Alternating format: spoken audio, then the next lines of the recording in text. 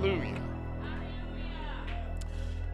Look around and tell somebody, I'm glad I came to church tonight. I'll tell you, it's a good night to be at church. Amen. Tammy said, you know, you ought to preach on hell since it's so hot right now. I said, no, I won't do that.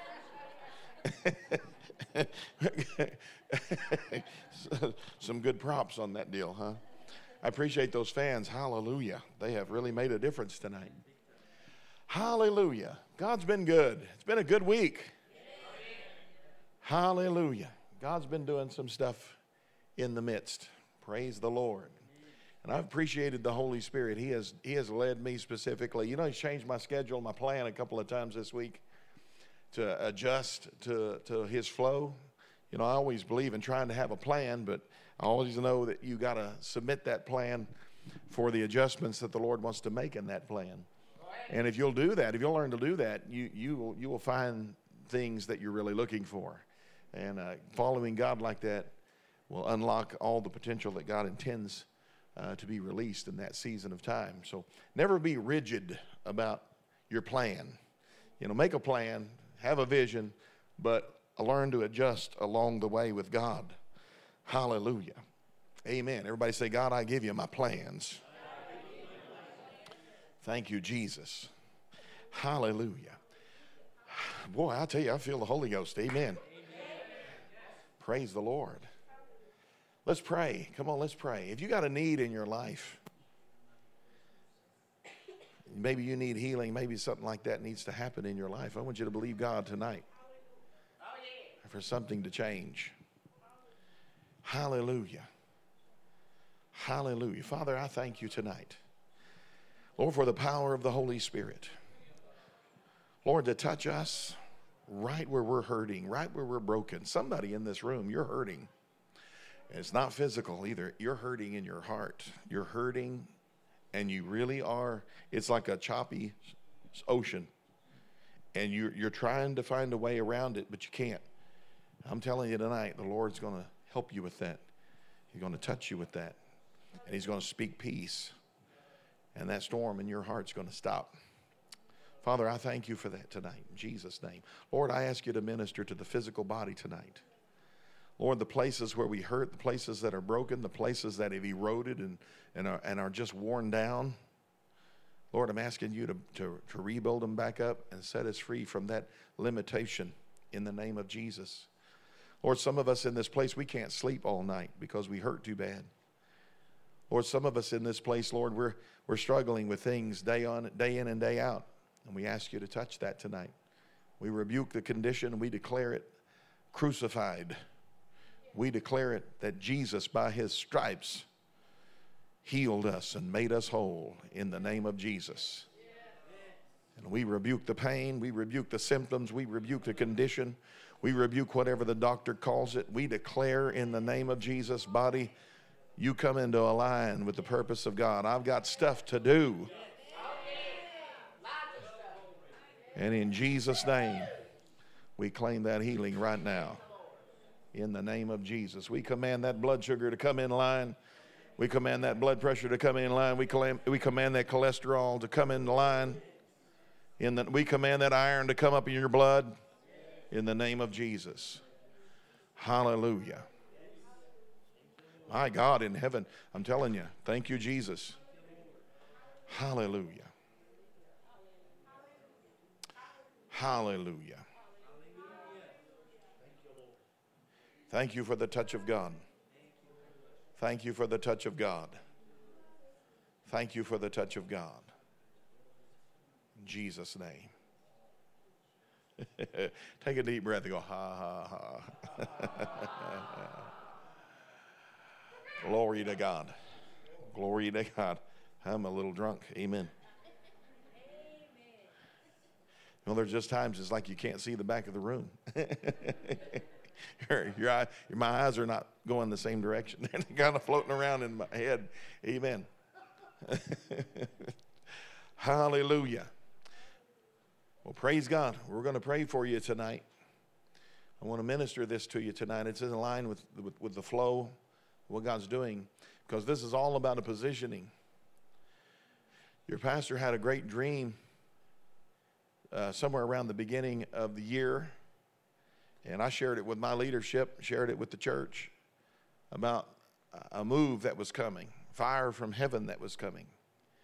And of course, at the time, we're expecting it right then, but throughout the course of this year, it slowly unfolded itself to where I've become aware that we're really just now beginning to see the manifestation of that come into place, and that all that's been going on in our life, in our body, and in other places has been about a positioning for this thing to come.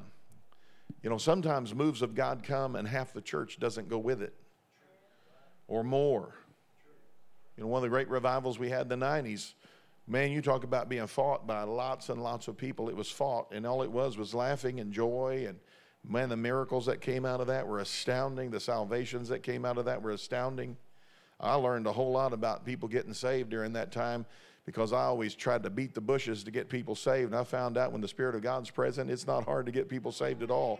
They're going to get saved whether you're preaching, whether you're taking an offering, whether you're having a baptism, or whether you're just greeting people. People are just getting saved left and right. But half the church rejected it, if not more. And it took a long time for a lot of people to get on board with that. Boy, I'll tell you, what a waste of time when the Lord's trying to do something to be a resistor. We find ourselves getting comfortable. You know, anybody that drinks new wine thinks the old wine is better if they've had old wine. And it's real hard for them to make an adjustment into the flows of how God will expand our perception of what he's doing in the now. So whatever God did in your life in the past is good. Hang on to it. Carry it with you. But allow yourself to make adjustments along the way. There's some about that tonight. Make adjustments along the way. Make adjustments in your thinking. Make adjustments in how you perceive what God is doing in your life, and allow him to lead you to where he wants you to be. When you're sitting down and reading the Word, you know, I found out a long time ago that you can read one verse of Scripture and you really get a powerful revelation out of that. And for a period of time in your life, that powerful revelation will dominate your thinking. And then somewhere along the way, you're reading that same verse of Scripture. You have that same revelation you walked in. And then God brings about something you didn't see before. And I've known people that they just couldn't adjust. They just couldn't get with what they were seeing, the Holy Spirit showing them out of that. They had to hang on to just what he showed them in a time in the past. And you know what happens? You stop growing. You stop being able to grow into what you're really supposed to be as you mature as a Christian. Because we're all growing up. Hallelujah. We're growing up. Praise the Lord. Praise the Lord. And as we're growing up in the Lord, I want you to know something. As you grow in the Lord, the thing that you're really supposed to do begins to materialize, begins to surface, and you're able to handle it. You know, Jesus talked about that he's the vine and we're the branches. And then he talked about that when the Father wants more fruit, he prunes branches, cuts them back. I had a neighbor a long time ago who was a preacher. And I noticed one day I was looking over the fence at him, and he had a bunch of tomato plants out there. But boy, they looked like he was out there cutting limbs off of them, just cutting limbs. And I mean, there wasn't much to the plant. It was like, man, he's not going to get much fruit off of that. But he told me, he said, we're doing that because it's not much fruit we're looking for, but we're looking for big fruit. And if you cut that thing back, big fruit begins to produce on that, and the branches are able to get stronger to support that. Well, the Father sometimes cuts us back because he's looking for something else. And, you know, and he says, by that, my Father's glorified that you bear much fruit. You know, the word bear doesn't mean produce. And most of the church thinks that means I've got to produce. Bear means carry. That if I can carry more than what I'm carrying. You know, in this rat race of a society that we live in today, we get concerned about the busyness of our life and the schedule, and sometimes we're like, I don't know how I can handle anymore. And sometimes we're prophesying ourselves into places of frustration where if we'll just adjust to what the Holy Spirit is doing in the hour, we can carry something later on that we might not be able to carry in the current season where we're at. Everybody say, Lord, I need to carry some more. See, he wants to load you down with him, with his things, with his stuff. Hallelujah. You know, my God, there's been a lot of people in my life, they're like, I got a ministry, I'm going to preach, but then they never can come to church faithful. Or they're always chronically late. Or they always, you know, they stub their toe on the way out the door and it hurts and it throbs, and then well, I'm going to have to miss tonight because it just hurts too bad. And it's like, wait a minute, come on. But you got a healing ministry. You're going to preach the word. You're going to be faithful to what God has given you. It's like, come on now. We got to understand that even in the natural, we have the examples of employment. You know what happens to your job if you decide you're going to be chronically late and not go to work, and you're just going to wake up and say, I don't feel like it today, and it just goes on and on and on. Your boss is going to find somebody else. We have that example, but we never carry that over into the Spirit somehow, where the Lord might be trying to deliver to me something, and that all of that I'm going through right now is my opportunity to get stronger, not my defeat, not my demise. That the weight that I might be feeling, that once I find the rhythm of grace, I'm going to be able to bear up under that load even better than I ever did. You know, I found my life, and I'm not even into what I want to talk about tonight, but I found it in my life that it's almost like every level, there's like this is the way I interpret it, it's like a spiritual membrane that stretches and moves, but it pushes back on me. And I mean, I can remember this from the get-go. It was like I was in this realm. It's almost like a baby in a womb. And I'm pushing, and I can feel it, and that's where my faith could carry me. I could operate in there okay, but if I wanted to get outside of that, I found resistance. And I've learned over the years that in the exercising of my faith in the promises of God's word, I could bust that membrane. At some point, there's going to be a delivery of my life over into another level. And when I get over into that other level, a different function, a greater function of grace begins to happen to me. Watch this in finances in my life. You know, I've talked to you about, I came out of that poverty spirit. I'm going to tell you, when I started getting a hold of prosperity, it was a radical thing. It was radical to me to think that I could actually prosper, because I'm looking at, I don't have an education. I'm just a high school graduate. You know, I have no trade skills. I can't do anything. You know, I wasted a lot of time in my early years. How can I possibly prosper? I don't have any skill set. But I found out that that was a spiritual problem that I was trying to answer in the natural, and that what I really needed to do was find the place where I got a hold of the promise of God's word and begin to exercise it and begin to work it and begin to take risks. You know, I'm going to tell you how you spell faith. R-I-S-K.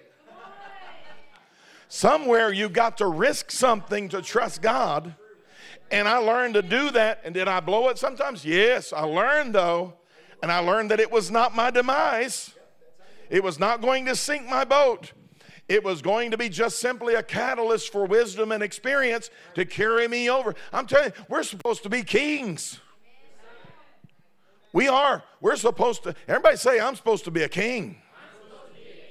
You're supposed to reign in life by one Christ Jesus. And you do it because you've received an abundance of grace and the gift of righteousness. Let me tell you something about righteousness. Now, we know that we're clothed in his robe of righteousness. Our righteousness is as filthy rags. But half the church doesn't remember how righteousness was accurately taught to us a long time ago. We really only talk about it in the realms of right standing with God. We have right standing with God. That means he gave me righteousness because I didn't have any. But when righteousness is received in your life, there's this other aspect of it called the right doings of God. There's the right standing with God. He who made him who knew no sin to be sin for me, that I might become the righteousness of God in him. But when I pick that up and really understand that the right doings of God begin to start manifesting in my life, God begins to show me the plan that will produce in my life. The things that he wants to come out of me, the ways that he wants me to walk in. And I find the ability to do it. When I couldn't, that power that we receive in the baptism of the Holy Spirit is power for living also. It's power for doing, but it's power to be what I'm supposed to be. And when I am what I'm supposed to be, I start acting like I'm supposed to be and doing those things that I'm supposed to do. And I find the ability of God to do it. The most unqualified person in this room is still qualified when you get over there in the Spirit. And that all the things that are with men impossible, with God, all of them are possible. Hallelujah. You realize how many preachers over the years, sometimes we've gotten this jaded view of preachers that they all just had a big break. It was just like, well, they just got around the right crowd and it rubbed off on them and stuff like that. Man, God picked most of them guys and gals out of the worst conditions and called them while they were in darkness, called them while they were broken, called them when they had nothing, and began to reveal himself to them, and they just got a hold of it. And it transformed their life as they proceeded and walked with God. Your life is going to change. Look at your neighbor and say, your life is going to change. I'm telling you right now, the body of Christ in America is on the cusp of something that it has not seen in generations. We are on the cusp of something. A visitation of God is beginning to appear. The smell of bread is beginning to cook again, and the scent of that is beginning to flow in the atmosphere of the house of the Lord, and we are going to be a different people when God gets done with us. We're not going to be running from problems. We're going to be looking for them and solving them and going through them and overcoming them. And we're going to move forward with the agenda of heaven and not stuck on the agenda of the earth that tries to prevent us. Hallelujah. I'm telling you, we've got to come to the place where we overcome the natural that tries to quench the flame of what it is that God has put in us. And be determined to hang with it, because you have the capacity to do it. You have the capacity to do it. Hallelujah. Man, praise God. I want you to look at this scripture. We were singing this a while ago, and I had this already in my notes. Galatians chapter 5 and verse 1. Galatians chapter 5 and verse 1. Hallelujah. He says, stand fast, therefore, in the liberty by which Christ has made us free, and do not be entangled again with the yoke of bondage. Do not be entangled again with the yoke of bondage. This morning, while I was spending time with the Lord, I was reading in the book of Galatians, and Paul was talking to the Galatian church about how come you've become bewitched to where you're now moving from the center of Christ in your life, faith in Christ in your life, and his ability to get it done, and now somehow you've shifted your position, and now you're relying on natural things to try to get this impossible job done. And he used this term. He said, you've turned to this thing that we don't understand now because nobody talks about it anymore. He said, the weak and the beggarly elements. You've turned from Christ, from the work of the Holy Spirit, to the weak and the beggarly elements. Well, I spent a little time digging in that because I know that word in the Greek. It's the stoichion. The stoichion is a specific word that described, and they understood what it meant in their day. It described the turning back to the letter of the law, and specifically the way that it was communicated socially at the time was the ABCs. I'm turning back to 1.2.3, and the jotting off all the list of requirements and rules and all this stuff that I have to live by. And then it also describes the fallen world.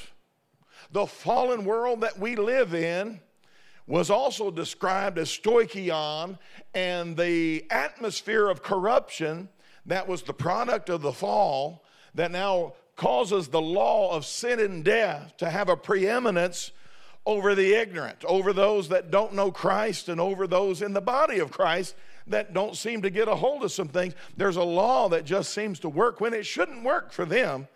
The law of the Spirit of life should work, but they're coming back under the sway of this wicked world and all that it tries to produce. Then the third level is that there are bad spirits involved that hijack the corrupt system, and they try to mask themselves. And actually, these Christians in these Galatian churches were turning back and even going back under the bondage of demonic powers. And Paul was telling them, listen, this mistake that you have made, that you've transitioned from trusting in Christ, has led you back to become subject to a fallen world in a way that the gospel was supposed to have liberated you from. Everybody say, I'm free. So when he says something like stand fast in the liberty with which Christ has made us free, and don't be entangled again with the yoke of bondage, then we as believers should be determined that we are going to maintain our freedom and not allow our freedom to be taken from us again. And I'm telling you, my life has been a journey where I've realized by walking with the Holy Spirit, there were some realms that I was free in, and then there were some realms I wasn't free in. Some realms I didn't recognize that my thinking was messed up. You know, I was saved. I was on my way to heaven. I knew I was going to go there. I was baptized in the Holy Ghost. I praised and talked in tongues when I went to church, but I had a bad poverty spirit.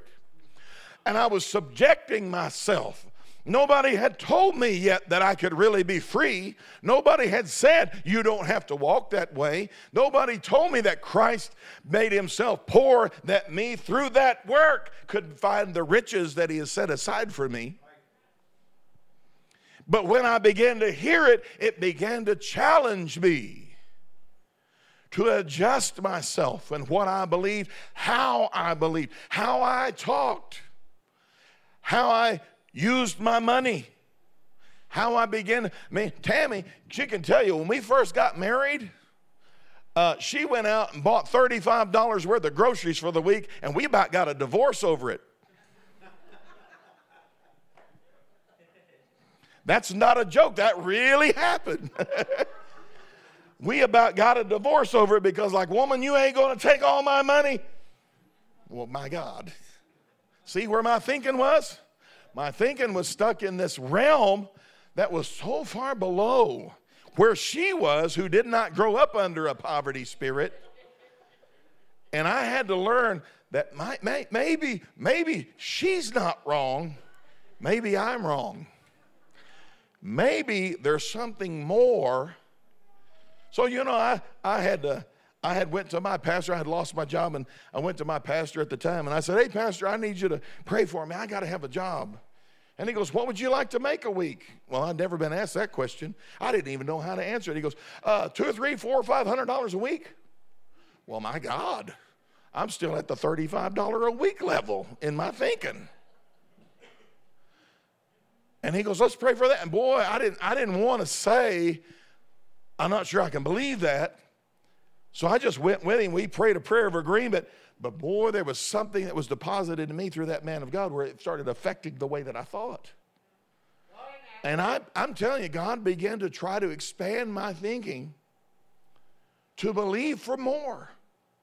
That it wasn't wrong to have more. I thought it was somehow wrong to have more. I thought it was wrong to live in another place with God where there was an abundance.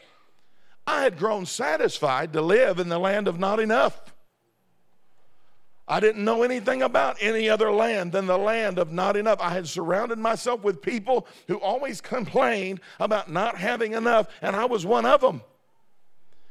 And just perceived that that was the only land that there was. How many of you know that the land of Canaan, the promised land, is always the land of more than enough?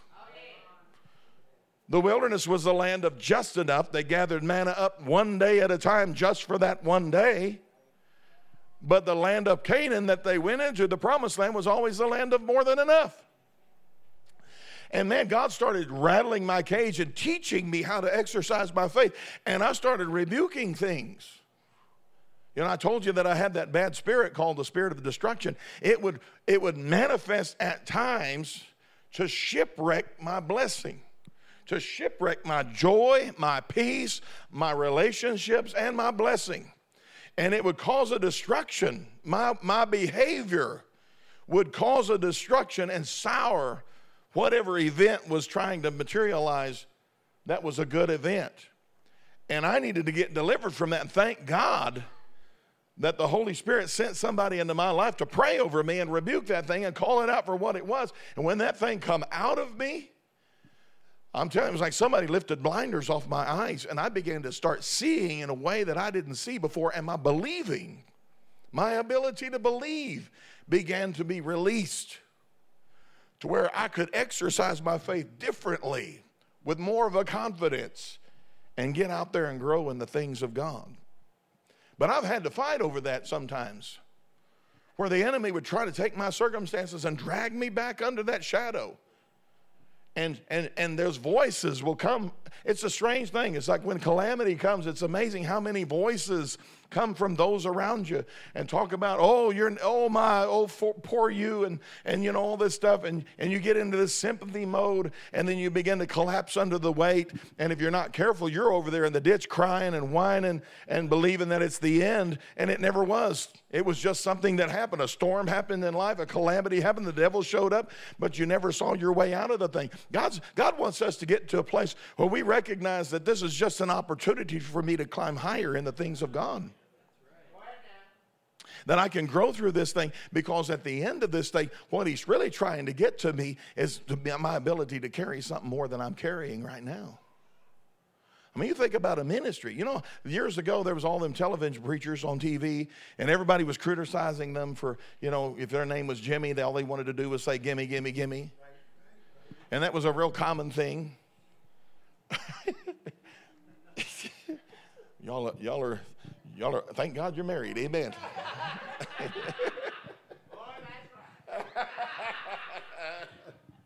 They behave like me and Tammy do. But you know, I started realizing along the way, because I was one of those critics. I used to criticize Benny Hinn and Oral Roberts and all them for all that stuff that they would do on TV, until I realized that, my God, you know what? They're carrying something I don't have the strength to carry. I mean, you know, we're preaching on this level, and then we have the critics. My God, think about the critics they have on their level. They're coming from all different sectors, the warfare that they have on their level. But, you know, they didn't just arrive there overnight.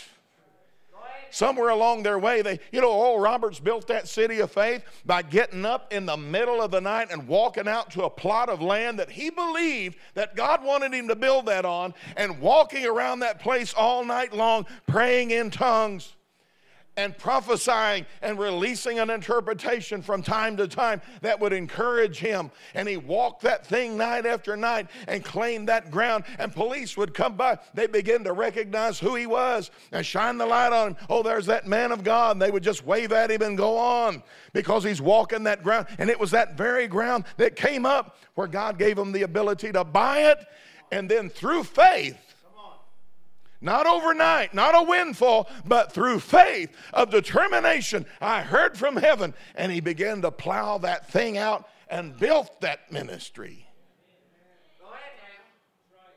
I'm telling you, that inspired me when I read that thing, because that's how God started changing my mind about being a critic of him, and recognize that I've got things I got to build in my life too.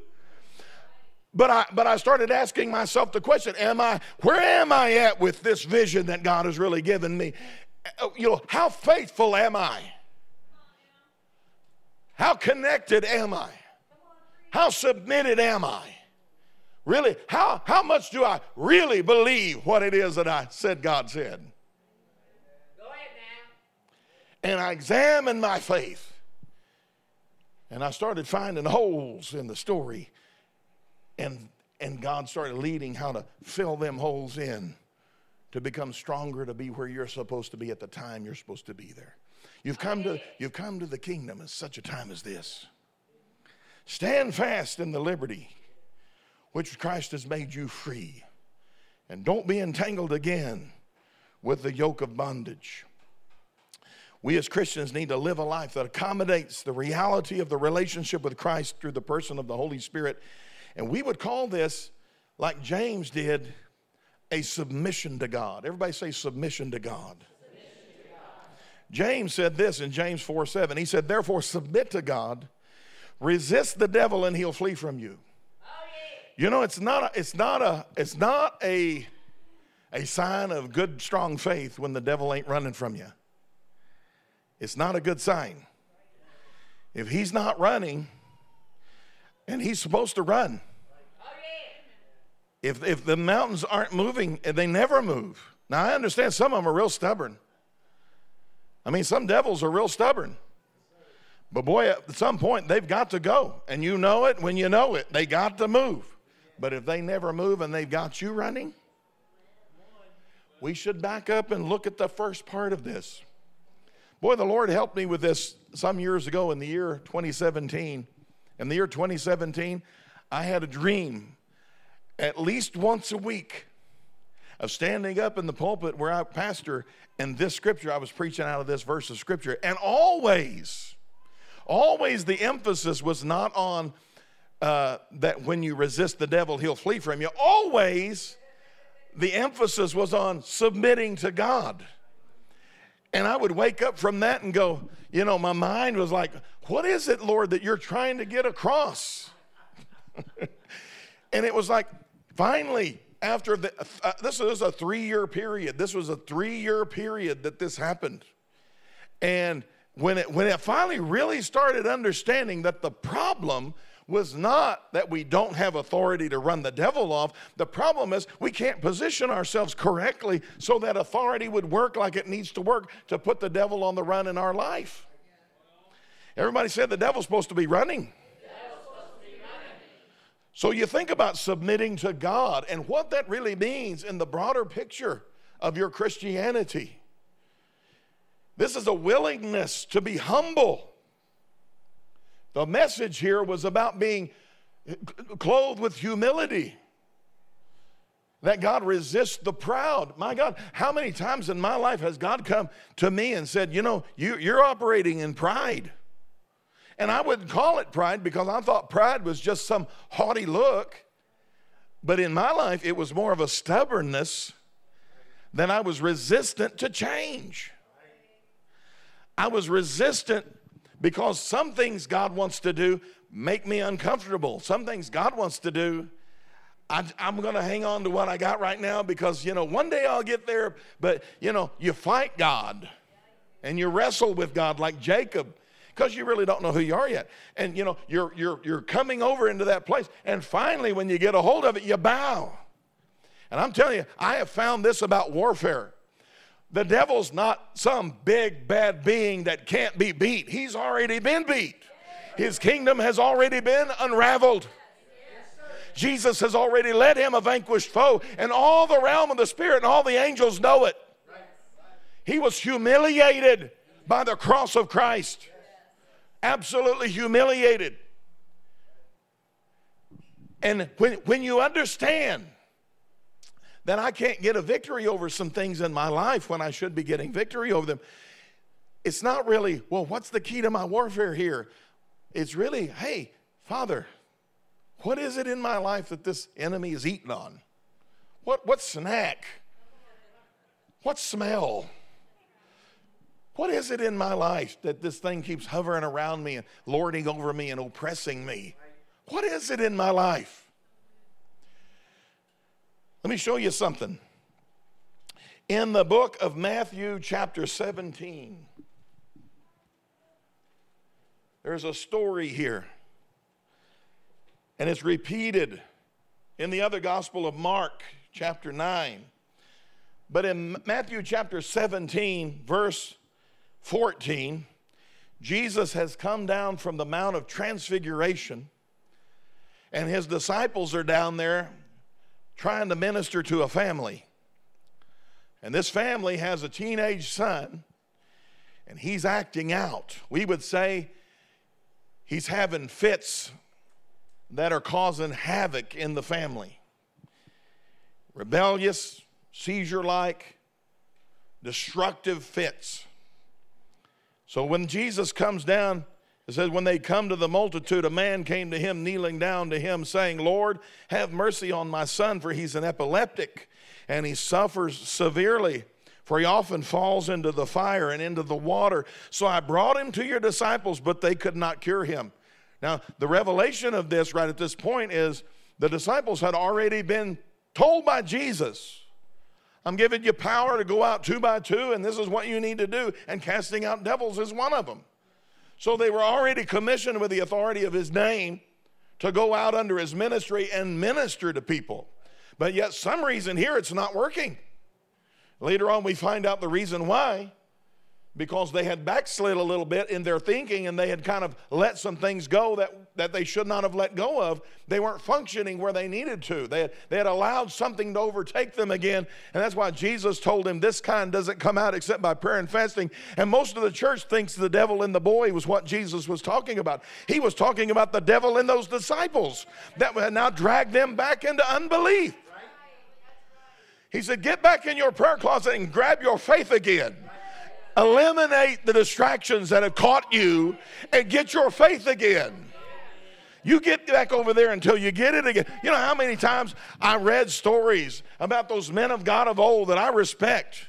Like Brother Hagin, he talked about the anointing of God that would function in his hand. And the Holy Spirit told him in one vision, said, if you ever sense that it's waning, go into the closet and give yourself another time of prayer and fasting until it comes back. My God, think about all the anointings that have been lost because nobody took the time to get back in the private place with God and get a hold of that thing. And we think that God gave it to him again. He already gave it to him. The gifts and calling of God are without repentance. They had somehow out of sync with what was flowing in them. And they need to eliminate this stuff and get back to the flow of the Holy Ghost so it operated like it needed to.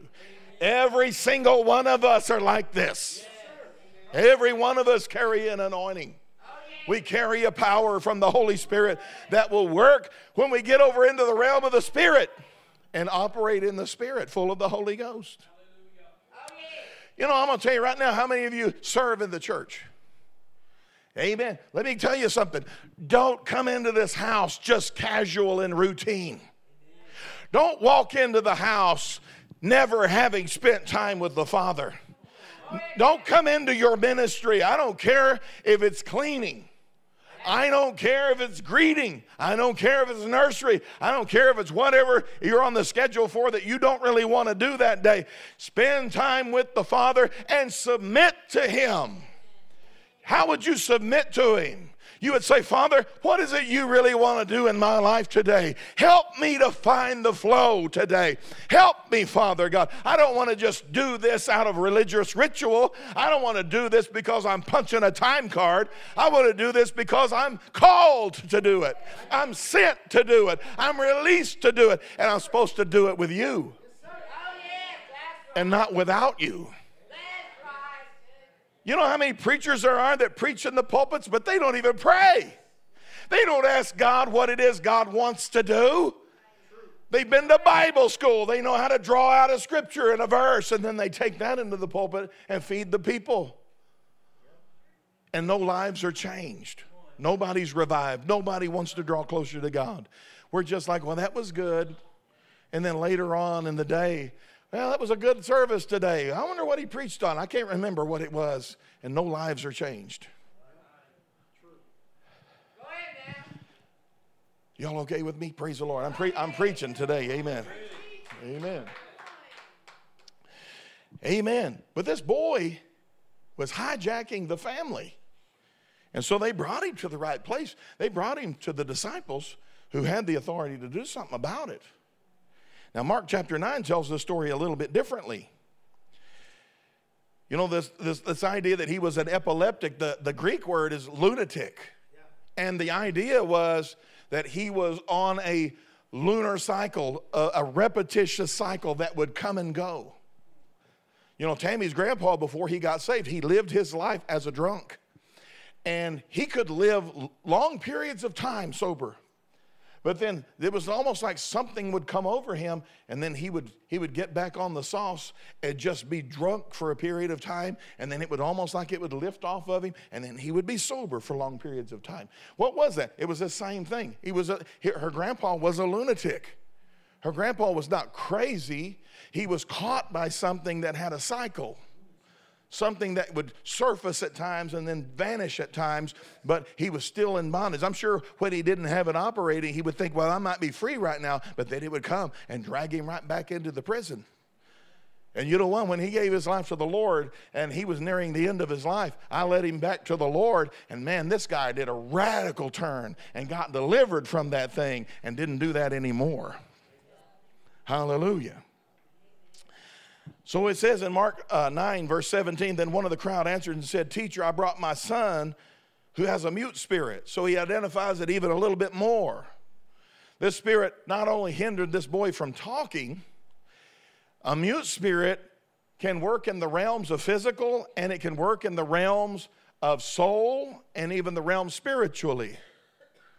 I've encountered people, I learned this from A.A. Allen. I had a whole semester worth of material from Miracle Valley, Arizona, that taught on deliverance from Brother Allen himself. He wrote every bit of it, and he pulled this out. I was shocked by this, because when that minister had ministered to me years ago, he called out a deaf and a dumb spirit, and I'm thinking, is he calling me dumb? Is he saying that I'm stupid? He wasn't saying that. That minister knew exactly what he was ministering to me.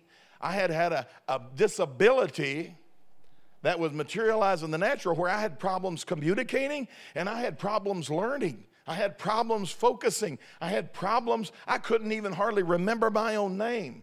People would come up to me and shake my hand and tell me their name, and I would immediately forget who they were. And many people would give me a phone number, and I would forget what it is. I just didn't have a capacity to retain stuff. And then even worse than that, I didn't have a capacity to communicate.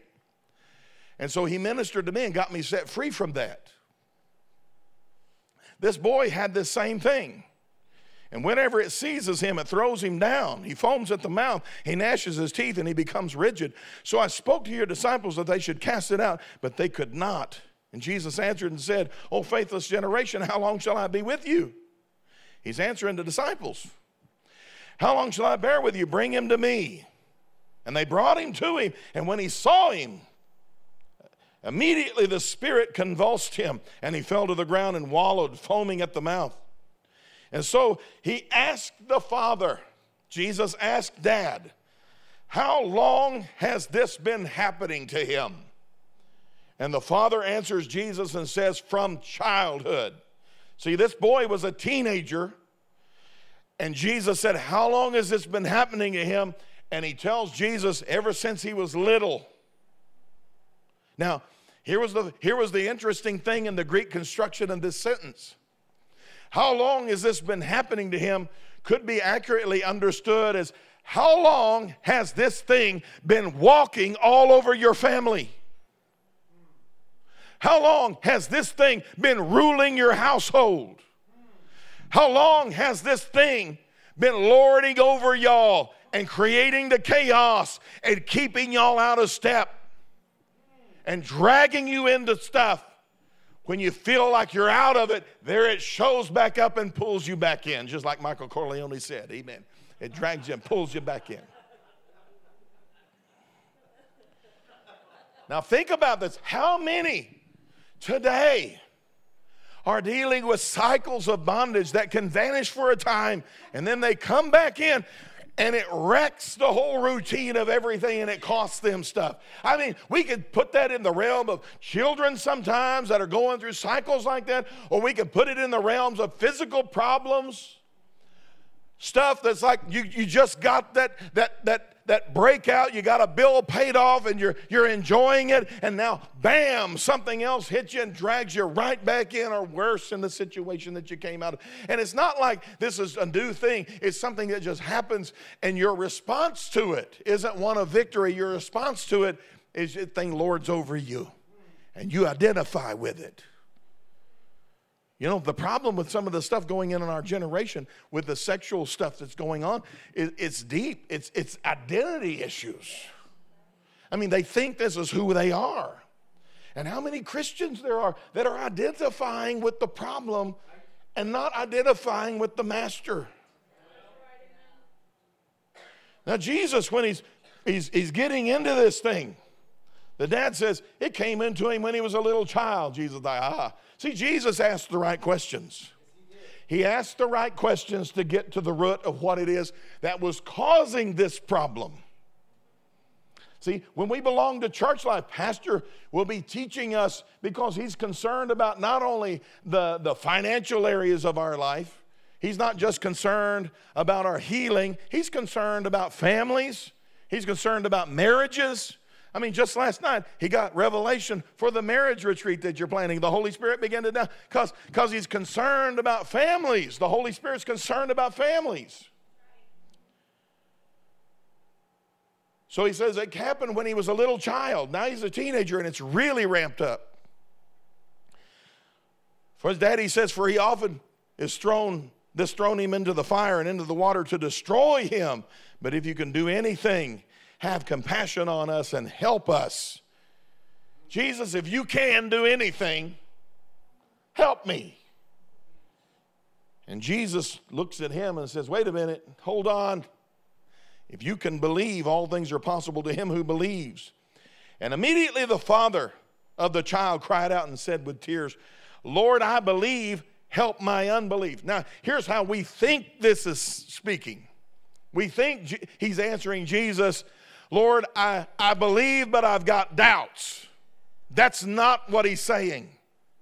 Jesus knew how to draw out the reality of what was going on. You got to remember something. Jesus is talking to a Jew. Jesus is talking to a covenant person of Abraham. Jesus is talking to one of his own people. And Jesus is pinning this down and saying, wait a minute, we're supposed to be walking in different blessings. How did this happen to him? When did it happen? When he was a little child. But if you can help me, no, wait a minute, if you can believe again. Well, I believe, but Lord, help my unbelief. Do you realize in that moment the man confessed, I ain't been living right as daddy of my house for a long, long time. I've not provided my home a covering. I've not provided my home to protect. You know, daddies are supposed to protect. Husbands are supposed to protect. Husbands are not only just supposed to protect in the natural, they're supposed to protect in the spirit. They're supposed to be a covering for that home, a covering for those kids. Somewhere in there was areas of compromise with his religious life in the Lord. And the devil got in there. When the devil got in there, it surfaced in the kid. We don't know all that was going on in daddy's life, but we know the kid was cooking in this thing at least from the time that he was little to the time he hit teenage years. And when the teenage years happened, man, it was really ramped up by that time. You know, years ago when we first started pastoring, there was a family that came and joined the church. And the Sunday morning that they showed up, they had a teenage boy. And what was he, about 14? And he didn't have he had some kind of little shirt on, but he had a diaper on. And he's sitting over there, and the whole family's sitting just right off from the pulpit area, and they're sitting over there in the church. And the little boy, or the teenage boy, he's acting like he's in diapers. He's crawling all over the place, trying to grab this and that. You know, and I'm like, I happen to know the story because I read the papers. This family, this boy had friends, and one of the friends' dad ran the funeral home. And this family was wild, and they were rebellious.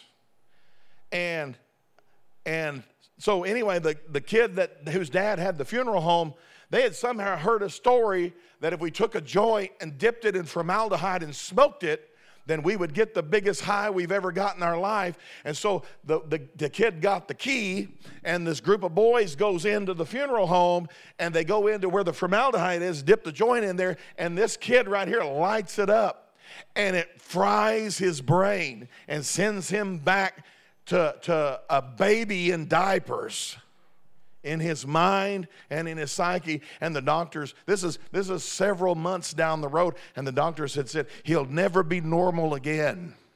He'll never be normal again. He's now fried, and this will be the way he is for the rest of his life. And this kid, he's 14 years old, wearing a diaper because he can't even go to the bathroom by himself. And this family is here at Sunday morning church. And so this kid gets up, sees me, he crawls over and tries to grab the microphone, and Mom and Daddy are all panicking. I sense the Holy Ghost is working. And so I just held him up there, and I said, now we're not going to freak out. You know, some of the ushers are like, we got to get the kid out of the altar, get out off the pulpit. No, at least leave him alone. Something's happening here. And you know what happened? God was working a miracle. And you know how he got to that family? Daddy stood up. And he walked up to the front, and he looked at me with tears in his eyes. This is a rough man now. This is a man. This is half criminal man. I mean, he was rough. And he looks at me in tears and said, Pastor, can I have some prayer? And I said, what is it you need? And so I step in, and I put that microphone there and said, what is it you need? And he said, I've been living like the devil. And I know better. And the devil has gotten into my house through my rebellion against God. And I publicly repent before God and say, God, please help me. Help me. I repent. And I brought my family to church this morning because we don't have any hope except God. And I'm the daddy of this. And this happened to my son because I was not a daddy to that boy. And I didn't cover that boy, and I wasn't taking him to church, and I didn't serve God with him and teach him what to think. I know, but he didn't know. I knew better, and I let it go. And now I'm returning, and God helped my family. And you know what? We prayed for that family. They rededicated their lives to the Lord. It didn't happen at that moment, but within just a short little window of a few weeks, that boy came out of that place and returned to a normal state of mind.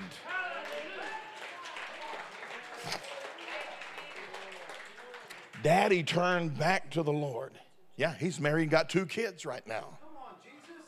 Go ahead now. Hallelujah. Hallelujah.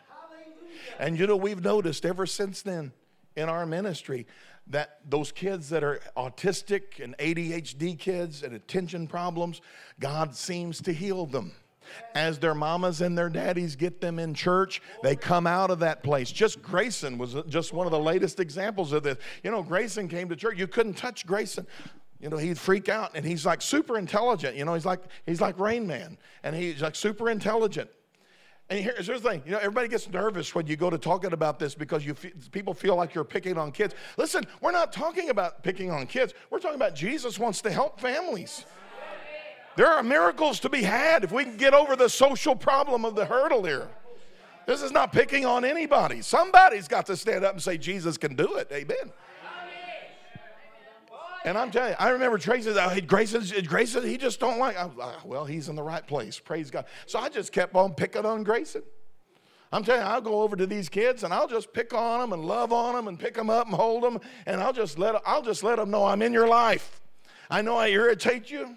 My son-in-law's sister was the same way. She was so autistic, man. She was just all freaked out, you know, when she would come up. Can't touch me, don't touch me, don't touch me. Now she's just as normal as anybody else. I mean, she's been healed by. We watch so many of these families get touched and transformed in this area of life. It's like a miracle that just unfolds itself. But it starts with people submitting to God. You know, those families have tried other churches and gotten run off. Some of them, they gotten run off. Or the church didn't have the capacity or didn't know what to do, or just had just a social program that we're going to stick the kid in. We're just going to find a teacher that knows how to handle those kids, and we're going to stick them over there. And there's nothing beyond that. And you can get that at school. You can get that in other places. It's like the church. It's supposed to be a house of miracles, of restoration and healing, where God can turn the thing over that's been lording. You know, I mean, those families, it's like that thing lorded over them.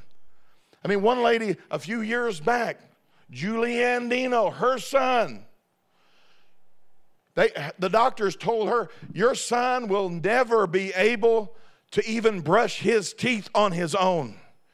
You'll have him the rest of his life. He'll be on a check. He doesn't have the capacity to function in life. He'll always be under your care. And I mean, it didn't take but a couple of years for God to bring him completely out of that. And he's also married, got a bunch of kids. And I mean, he just keeps on having the kids. Amen. It's like these miracles are right in front of us, but it was because these mommies and these daddies, these Christian people, had decided to make an adjustment within their life and say, you know what, this hit and miss Christianity that I've been involved in ain't cutting it.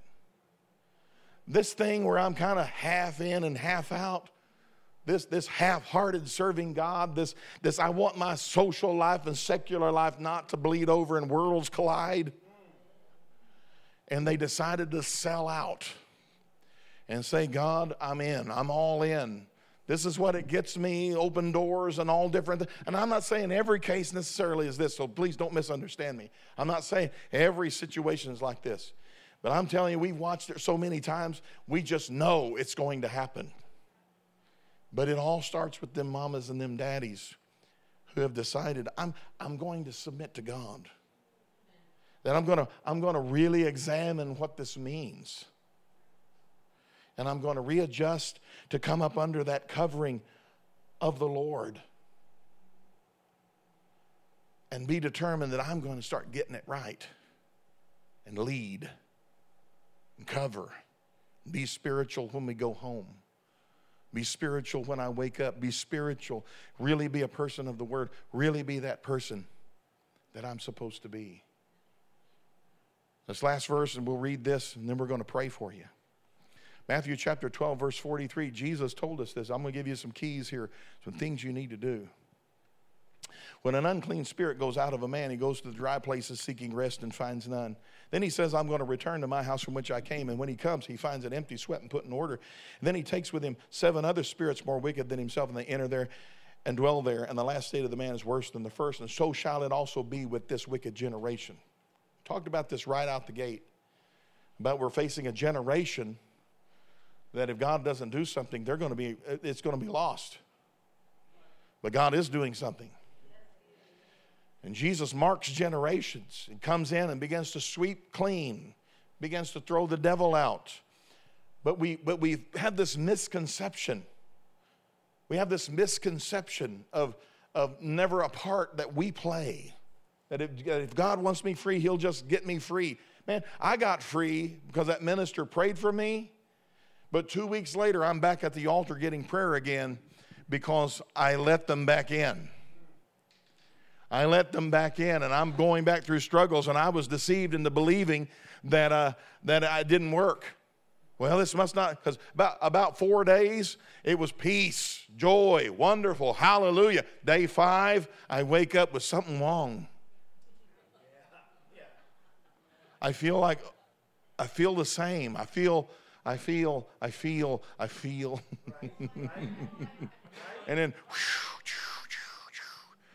And then I just let them back in. I was fooled.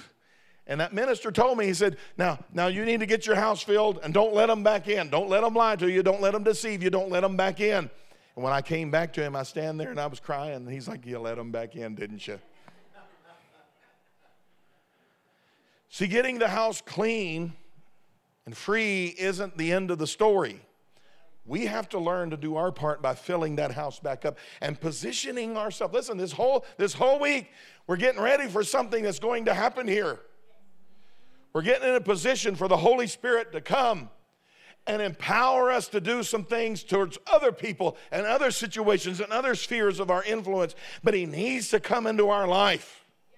And listen, we'll never be perfect. I'm not saying we're going to be perfect, but there's things that have been lording over us, keeping us held down and held back, and things that should have long gone that are still in existence within our lives. We have to learn to fill our house now that it's been vacated and clean. Some of us, the other night, we had a prayer, And people got free. And I'm telling you, it was happening. There was people getting free. Happened in our church last Wednesday night. People got free. And it was almost like their eyes were just stunned that as we prayed this simple prayer, something left them. It wasn't The Exorcist. We got to get out of that Hollywood thinking. You know this, we watch too many demon movies and Hollywood horror stories and all this stuff, and we think that this is what goes on in church. Most of the time, it's just you realize you have a peace that you didn't have before. I've literally felt things leave me and seen things leave me. Man, I'm glad to see them go. Get them out. I mean, I was never ashamed that I had a devil. I'd be ashamed that I kept one.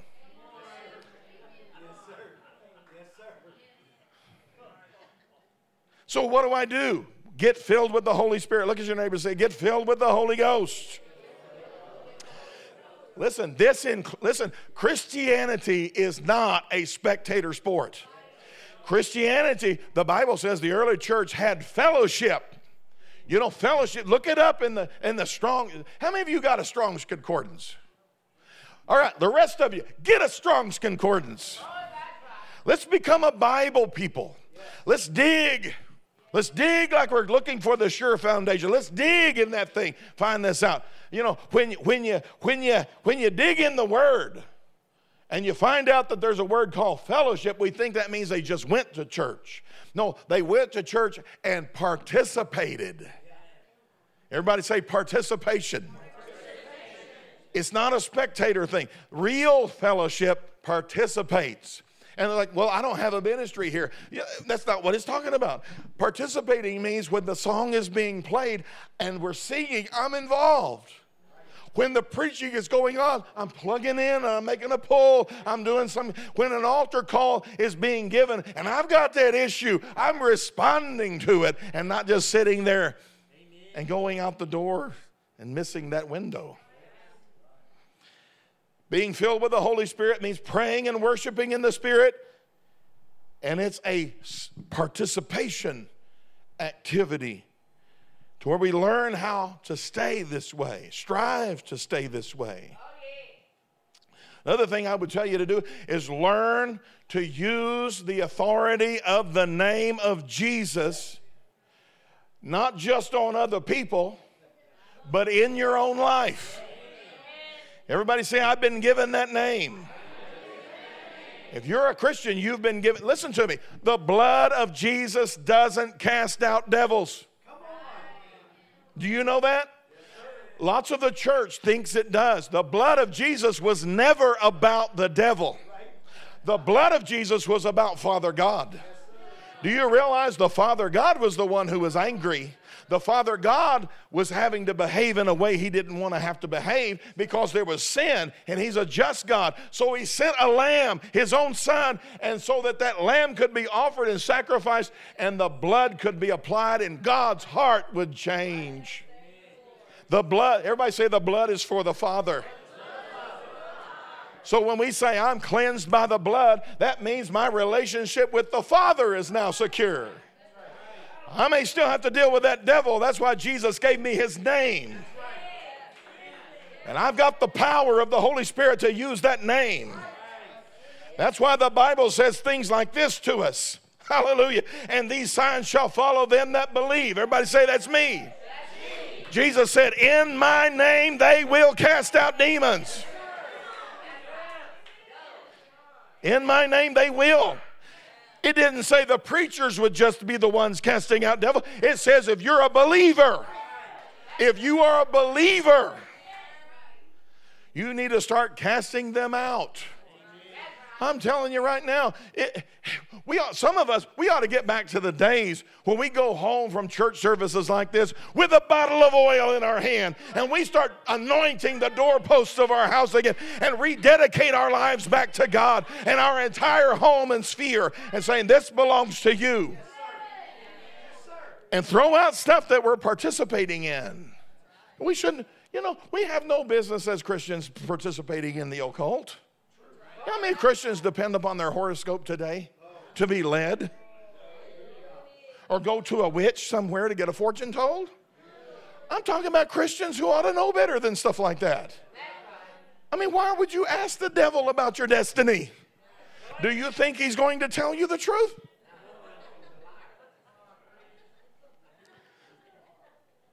You know, some people get funny. I get because I go eat Chinese food, and this is me. I'm not saying this is you, and I'm not saying anything's wrong with you, but I'm kind of this way. And I go to Chinese restaurants, and they pass me out that fortune cookie. I pass on it.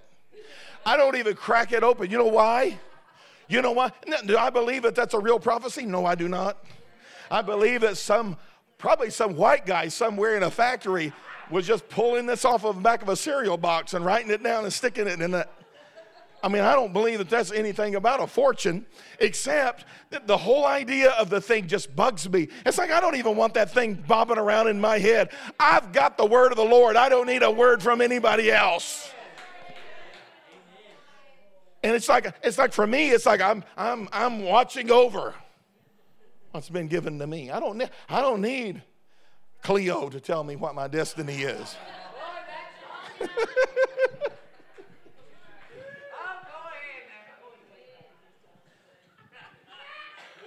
I told this story the other day, but I had a relative in Antlers, Oklahoma, where we were at before we went to Atlanta. Outside in the Rattan area, there was a real witch that was out there. She was a witch. She had a South American husband, and he was actually the real witch. You know, he was one of them native people down there. Anyway, people would go to her, and you had to bring either money or a trinket to get your fortune told, and then she'd give you a trinket. Or she'd give you a word. And I had a relative come and said, I'm thinking about going over. I'm going through a really hard time. And I said, what? Why would you do that? Well, I'm just going through a really hard. I said, but you know the Lord. Don't be messing around with that stuff. Well, you know, they got off the phone in agreement and then did it anyway. Typical Christian. Amen. And so a month later, I get a phone call. It's toward the evening. My relative is crying on the phone. Oh, God. Oh. I'm like, what's happened? Did you go to that fortune teller? Yes, I went to that fortune teller. I know I should have done it. Oh. I said, well, tell me what happened. I went in there, and she told me my fortune. And then she said, now, when you leave here, don't turn left. She said, but the only way out of her driveway was left. There was no right. And she said, if you turn left, you're going to start hearing a phantom phone ring. And she said, I turned left and that phantom phone is ringing in my head. I can't sleep. I'm tormented. I'm just tormented. I said, well, I told you not to go. So she repented, we prayed, I rebuked that devil, and instantly that phantom phone stopped, and she got relief and peace. And I said, now don't do it again. Amen.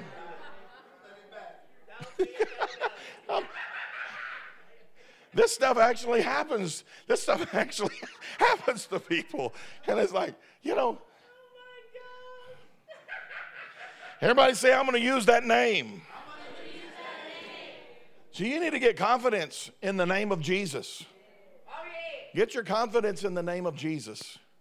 I found Pastor Zig, he's got a great message on this. You know, when the sons of Sceva were trying to cast out demons, them exorcists, and that demon manifested and told them guys, said, you know, Jesus I know and Paul I know, but who are you? And then jumped on them and beat them up.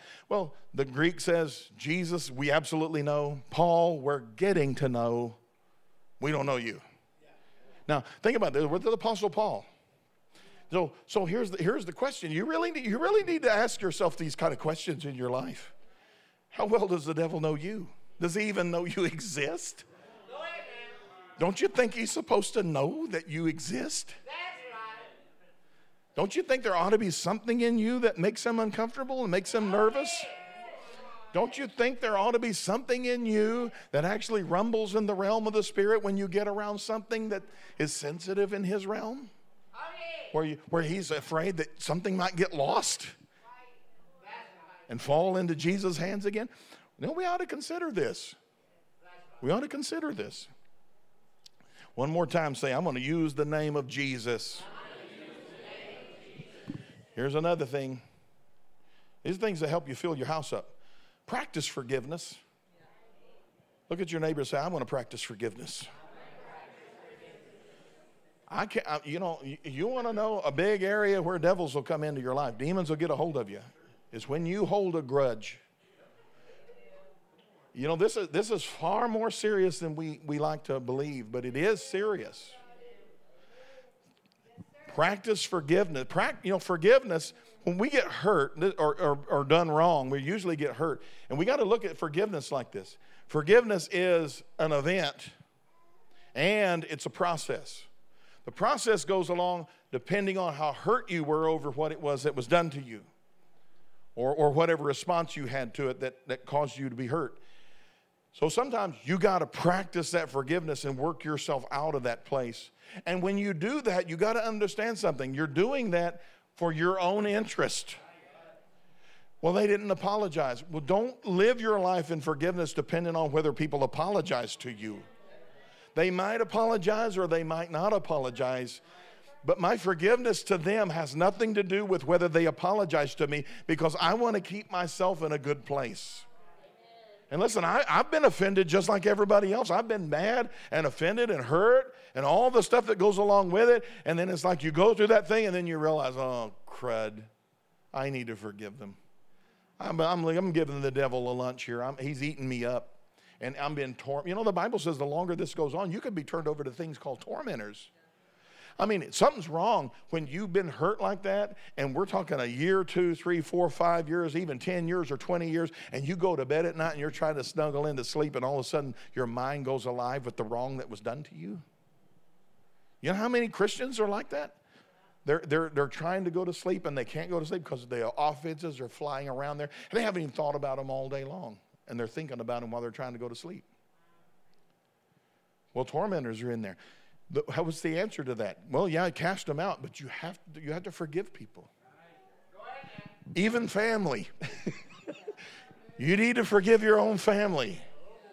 Well, if I forgive them, they might hurt me again. Well, get wiser.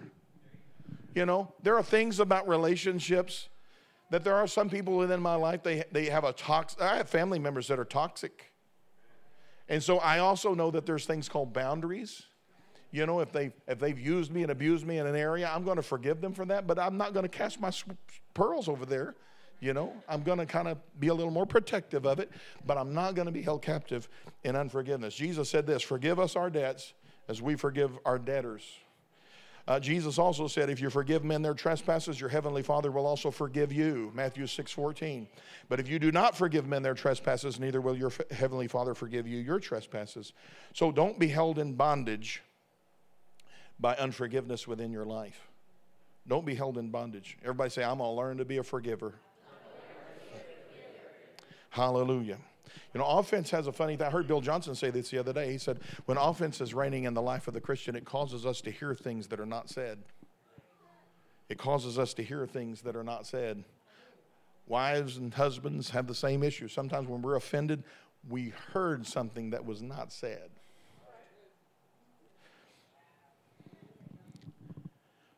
So, like this, just in this realm of forgiveness, we also are, this is number 4 and last one, we're like Abraham.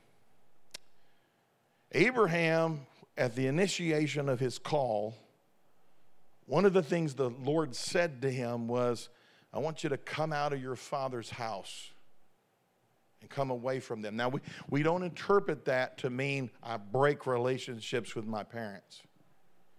But, to walk in freedom and walk in the Lord, there is this awareness that begins to come.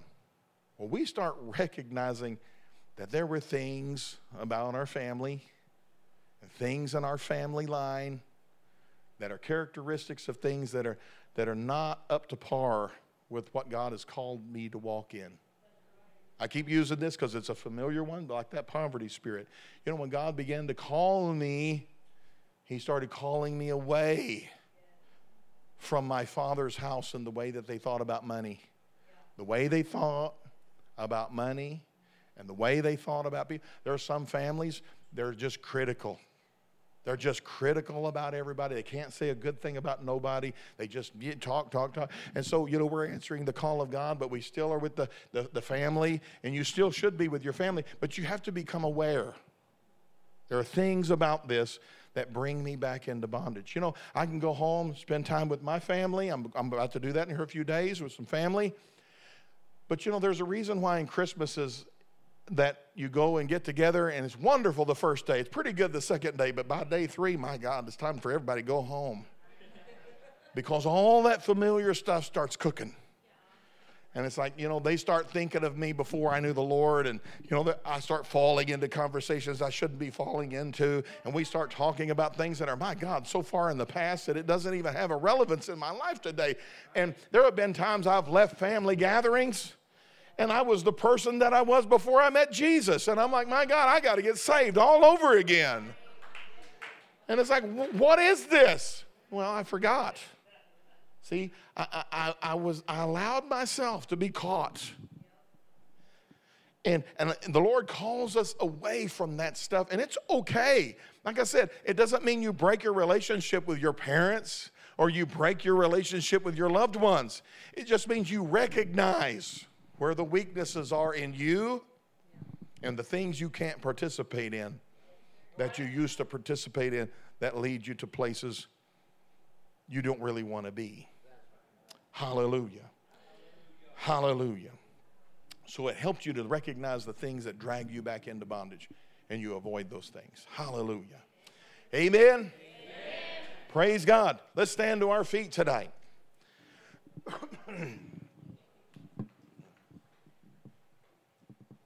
Everybody say, I love you, Pastor Ben. Amen.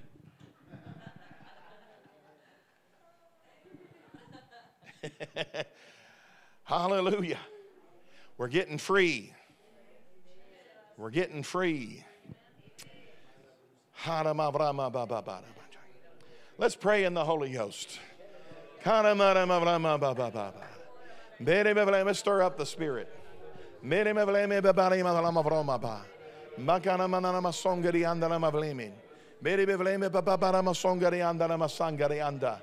Bere befreme papara masona mavrama papa papara masongeri anjeri ansona mavrimin bere befreme papara masongeri andala masangeri anjeri anta mena maflama papa. Sister, can I pray for you?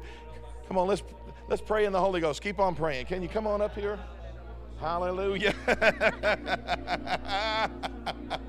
Hallelujah. You love Jesus, don't you? Amen. I want you to stand over here. I'm going to pray for you. We don't know what's going to happen, but something's going to happen. Amen. Would you hold up your hands to the Lord? Father, I thank you. What is your name? Glennis. What? Glennis. Glennis. What a great name. That's a great name. Lord, we thank you. Hold up them hands to the Lord. Father, we thank you for the touch of God today. In the name of Jesus, fill her with the Holy Ghost. Now. Now. Now. You're awesome. I tell you what, you're awesome. Hallelujah. Thank you, Jesus. Thank you, Jesus. If you're here in this place and you would like prayer, we're going to just pray. I'm just going to be led of the Holy Spirit. I'm not going to get into any particular zone unless we feel led to, but we're just going to pray. I believe in the laying on of hands. I believe things are caught through the laying on of hands. I think things are initiated in the laying on of hands. I think anointings are transferred. I think some things are moved. It's like hooking up with a locomotive engine. Sometimes they got to put 2 engines on that thing to pull them rail cars down the track. Well, when you hook up with somebody, it can be like hooking up with an engine, and it starts pulling you places that you need to go. So I'm going to invite you, if you would come, we'll line up across the front here, and I want to pray for anybody that wants prayer tonight. We're going to pray for you in Jesus' name. Hallelujah. Come on, just stand right there and go across. Hallelujah. Hallelujah. Hallelujah. Thank you, Father. Thank you, Father. Thank you, Jesus. Boy, Carolyn, it's great. Amen. It's your time, isn't it? It's your time. Hallelujah. Praise God. Praise God. Amen. A spot opened up. Did you see that? It was like a spot just for Eric opened up right there. Hallelujah. Hallelujah. Everybody in this line, I want you to say, Lord Jesus. Say it again. Lord Jesus, I'm here in this line because I want the touch of God. You know what I need, and you know what I want. I'm asking you to give it to me. I'm ready for it, and I want to leave here with it. Thank you, Lord, that you're giving me more. I receive it right now in Jesus' name. Now take a big old deep breath. Ha, ha, ha. All right, pray in the Holy Ghost. Let's start. Amen. Cherie, Cherie, Cherie. Oh, Cherie. Jesus' name. Now, now, now, now. Out of your belly, flow rivers, flow rivers, flow rivers, flow rivers. In the name of Jesus. Lord, thank you for healing Twyla. Thank you, God, for healing her foot. In the name of Jesus Christ. Lord, let the power of the Holy Ghost be upon her in the season that she's in. Lord, I thank you. My God, I see the Holy Spirit moving some things in place. Wrinkles, things that are just adjusting, ironing out. That's it. That's it. Ironing out. I'm ironing it out. I'm ironing it out. I'm ironing it out. In the name of Jesus. Hallelujah. In the name of Jesus. In the name of Jesus. Pull. More. Now. In the name of Jesus. In the name of Jesus. Full of the Holy Ghost. Now. Now. Now. Now. Now. Now. Now. Yeah. Now, in the name of Jesus, full of the Holy Ghost. Sister, God's got his eye on you tonight. I'm telling you, he's got his eye on you tonight. Praise the Lord. Now, in the name of Jesus, in the name of Jesus, full, hallelujah, full, oh, oh, oh, oh, oh, oh,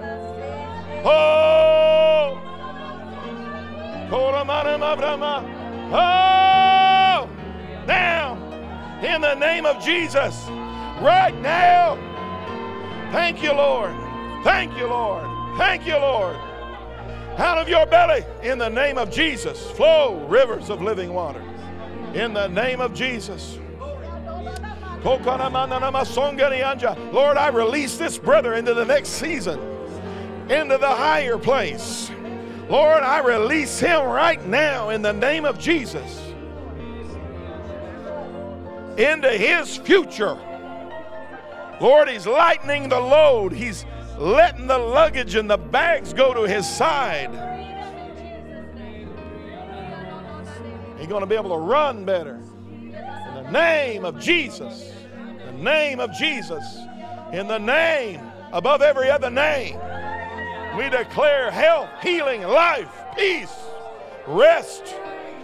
A miracle in the name of Jesus. A miracle in the name of Jesus.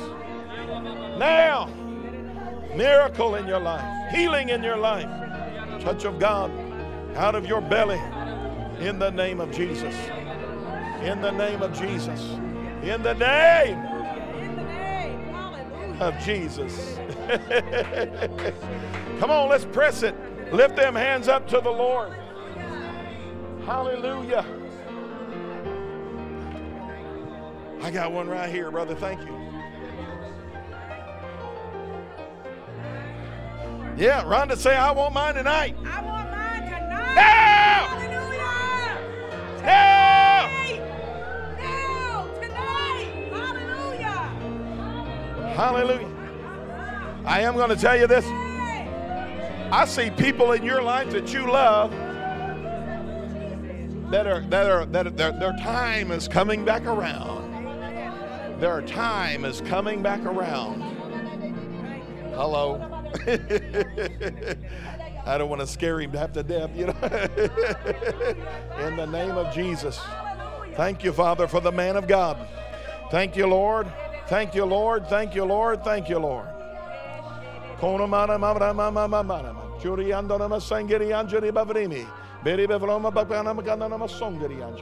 the name of Jesus.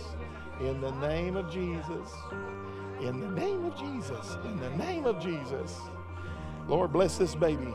Thank you for this baby. May he always know the flow of the Holy Ghost. May he always know the things of God. Lord, I pray, may he always be on fire. May he always be in that thing that God is doing.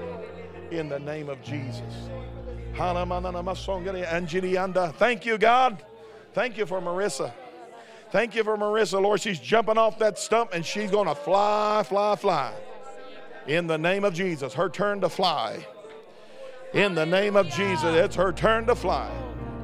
Hallelujah.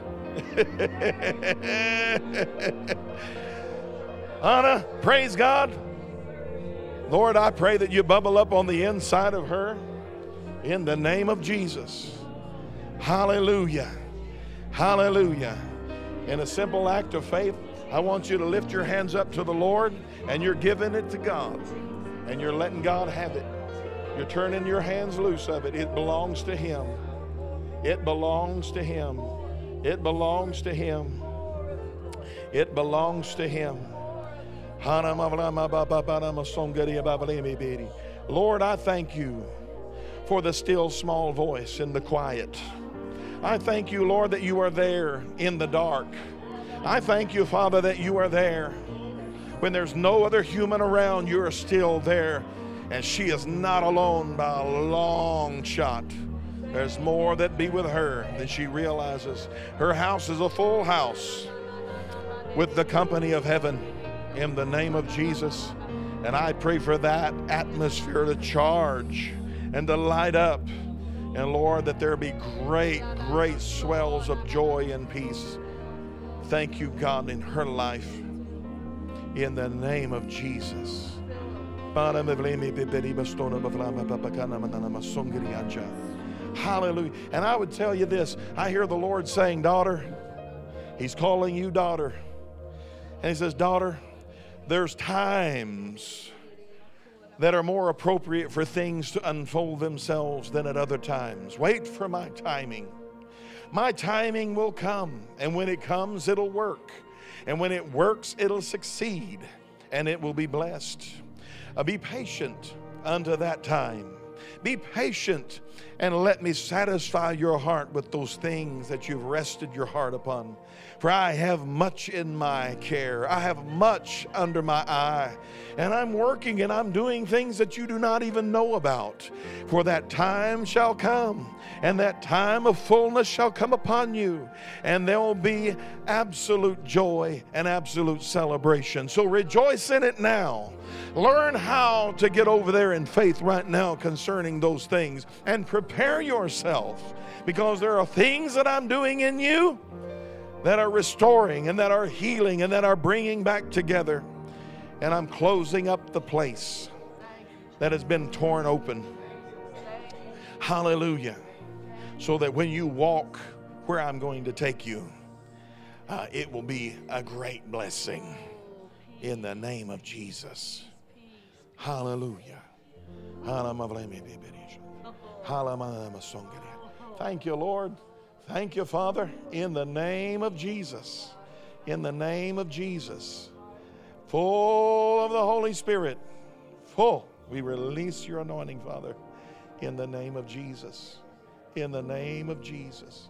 In the name of Jesus. In the name of Jesus. In the name of Jesus. Lord, brother, I looked at you before we started church tonight, and I saw fruit, and I heard the words, more fruit.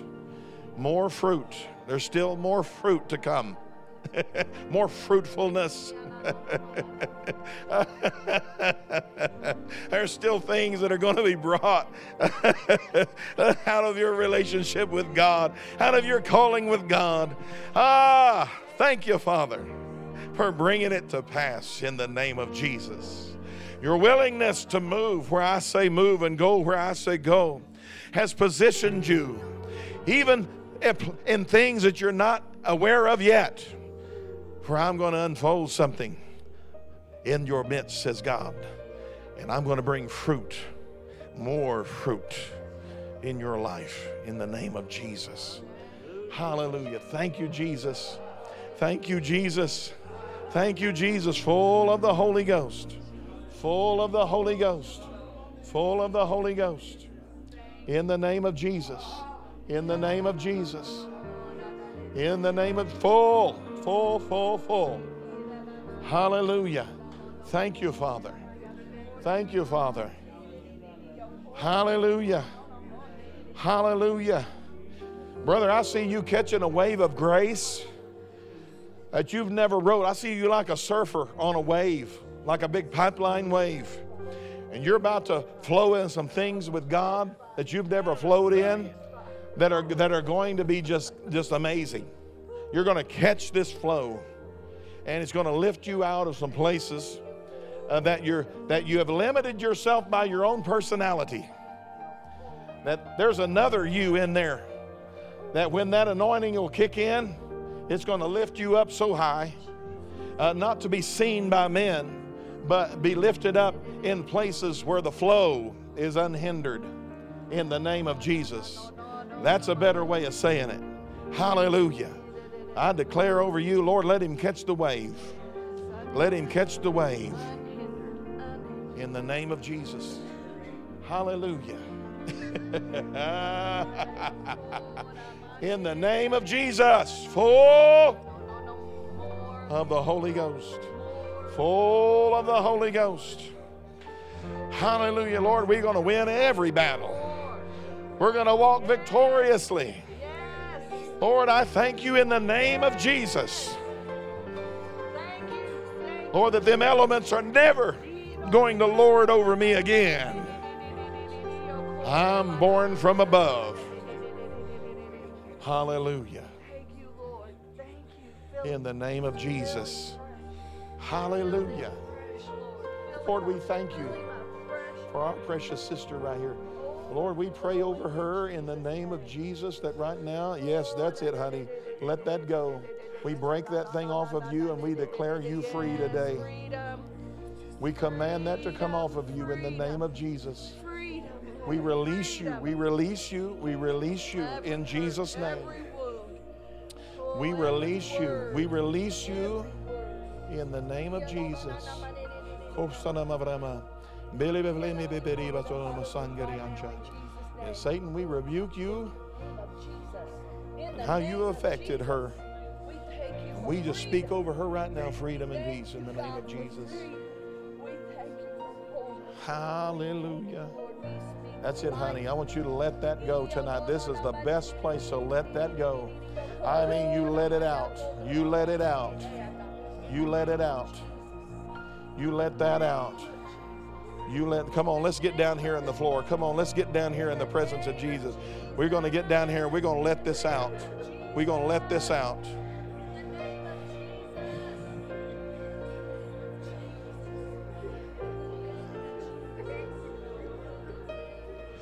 In the name of Jesus, Lord, you heal the heart. You heal the heart. Lord, I pray for the ghosts and the shadows to go away. I pray, Lord, for the fiery darts to be quenched right now. Lord, we declare in the name of Jesus, this child of God, her life free. We rebuke the bondage and we declare that thing they got to come out in the name of Jesus now. Right now, pain. I command you, pain, to come out in the name of Jesus. Pain and fear.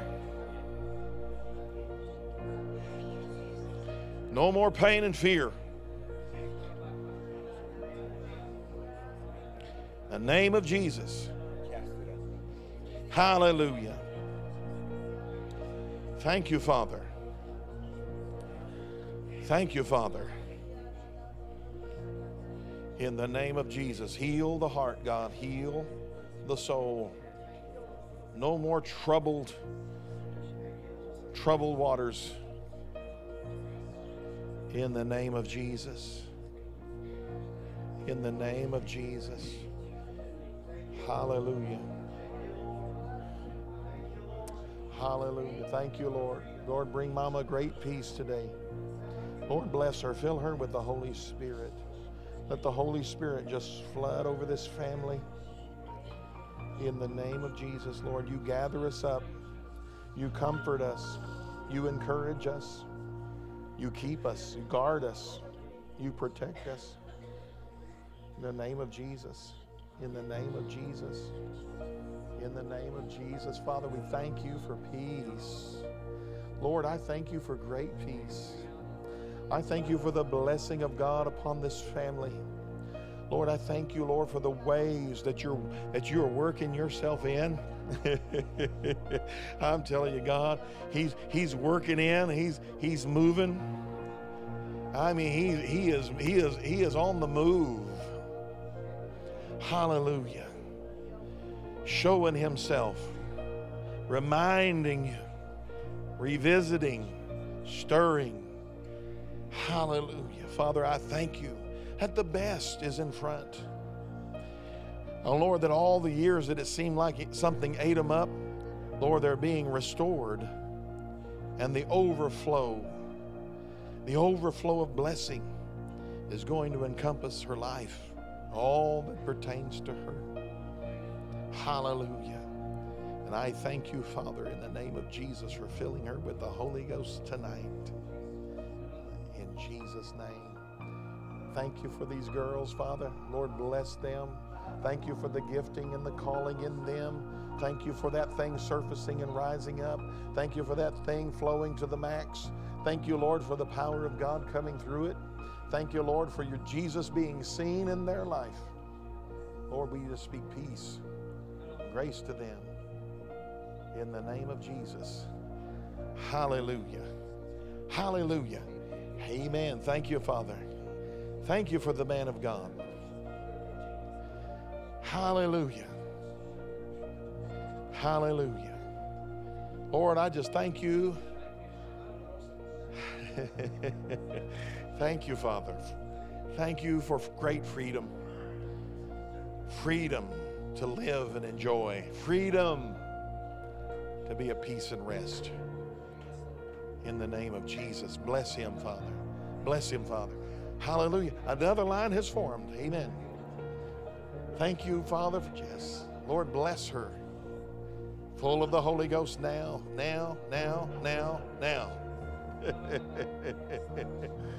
From the crown of her head to the soles of her feet. In the name of Jesus. In the name of Jesus. In the name of Jesus. Man, I'm telling you, I put my hands on her, my belly's jumping. My belly's jumping. Hallelujah. You ready? Are you sure, Titus? I don't know. You look ready. Do you look ready? Are you ready? You sure? All right. Let's lift our hands up. In Jesus' name. Father, we ask you to bless, bless Titus right now. In Jesus' name. Lord, rekindle the fire of camp. Lord, let it work its way into him. In the name of Jesus, Lord, light him so on fire that he just continues to burn throughout the year, and he's a flaming torch by the time camp comes back around again. Father, I thank you that the fire is spreading. The fire is spreading in his generation. In the name of Jesus. In the name of Jesus. Full of the Holy Ghost. In the name of Jesus. Thank you, Lord, for these hands. Thank you, Lord, that these hands are filled with the Holy Spirit things, that these hands are going to be used of God. Lord, fill these hands with the things that you want him to carry in these hands. In the name of Jesus, Father, thank you for this man. Father, thank you. Let the touch come. Let the touch of the Holy Ghost. Lord, I pray for him, even physically, to recoup greater strength. Lord, stamina, strength, vigor, life. Lord, I thank you. Lord, for want to. Lord, to be strong in him. Drive. to pursue the purpose of God. Lord, deposit in him and stir within him that gift of faith that gives him a tenacity to hang on regardless of what circumstances talk to him. And in the name of Jesus, we declare the mountain is moved. The way is clear. In the name of Jesus. Hallelujah. Hey, brother, praise God. Amen. Would you lift your hands up to the Lord? Father, I thank you for this man in the name of Jesus. I thank you for the calling of God in this man. Lord, we just ask you to stir the fire up inside of him because he's got much to give away. Lord, in the name above every other name, in the name of Jesus, fire, fire, fire in him in the name of Jesus. Out of his belly, in the name of Jesus. Hallelujah. In the name of Jesus. Hallelujah, brother. Huh? Lynn's been sick for weeks and she hasn't been to church in a month. All right. Lord. One thing or another. It's weakness and blood sugar, blood pressure. All right, let's pray over that. Medication problems. Well, let's hold our hands up to the Lord. Lord, we're coming into agreement. And we declare healing to her right now. We break the power of the enemy. It's the devil. Satan, we rebuke you and command you to turn her loose, and we stop this work. We break this operation. And we declare her loosed from this and her body aligned in the name of Jesus. God, we claim it right now. In Jesus' name. Healed. Even now, change.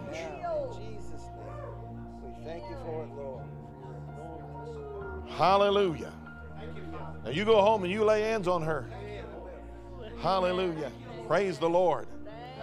Thank you for Nikia, Lord. Thank you. Thank you, Lord. You know, this is going to be weird, but I saw myself doing this. I'm like, I don't do that. That's Catholic. But, man, I saw myself just putting a cross on your head. That's weird. But then I heard these words, there's a seal upon you.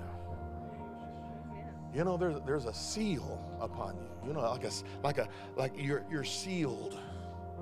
There's been something that's happened to you where there's been a separation, a long awaiting separation. And you are now, you know what happens to people who get separated unto God in this manner? Their hands get filled.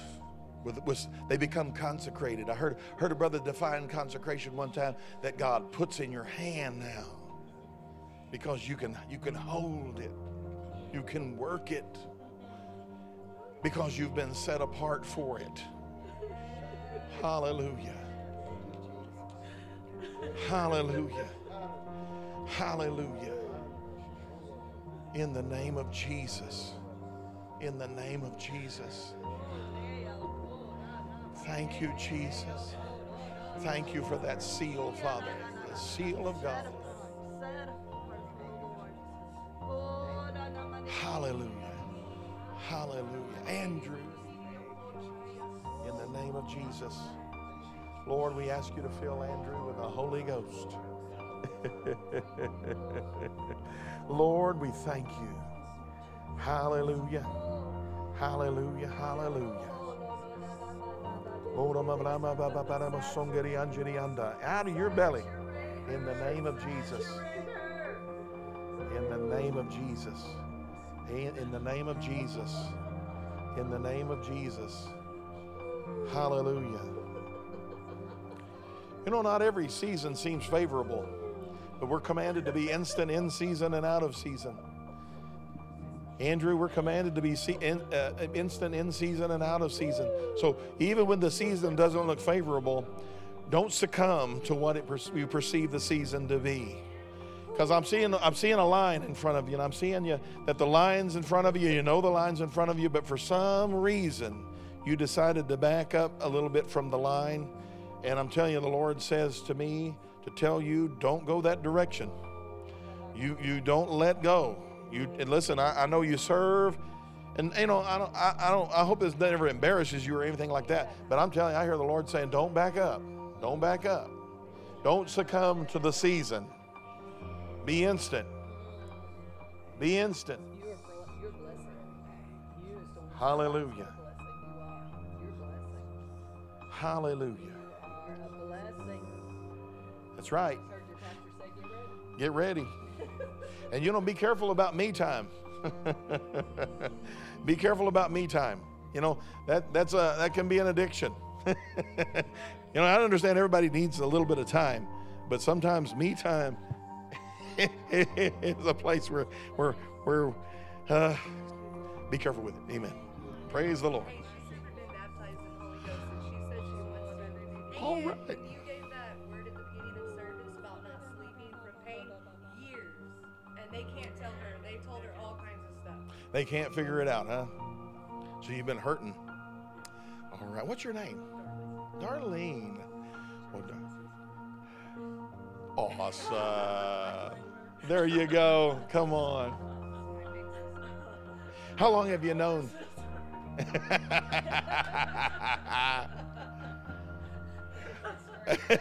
That's awesome. How long have you known Jesus? Wonderful. So we need to get baptized in the Holy Ghost and receive the power. And you believe that. Jesus is the one who baptizes us. So if you would, I want you to close your eyes and lift up your hands as much as you can. And I want you to say this. Say, Lord Jesus, I want to be baptized in the Holy Spirit. And your word says that you do that. And so I believe tonight that you will. So I believe that I receive being baptized in the Holy Ghost. And when Pastor Ben puts his hands on me, I'm going to receive my prayer language. And I'm determined I'm going to catch the flow in Jesus' name. Now I want you to take a big old deep breath, and I want you to quit talking in English, but I want you to pray in tongues. In the name of Jesus, Lord, fill her with the Holy Ghost and power right now. Lean off into it and trust God with it. In the name of Jesus, it's going to come right out of your belly, but you do the talking, He gives you the power. You do the talking, He gives you the power. That's it. It's trying to come out of your mouth right now. That's right. It's coming out of your mouth. In the name of Jesus. Filled, filled, filled, filled, filled. In the name of Jesus. In the name of Jesus. In the name of Jesus. Hallelujah.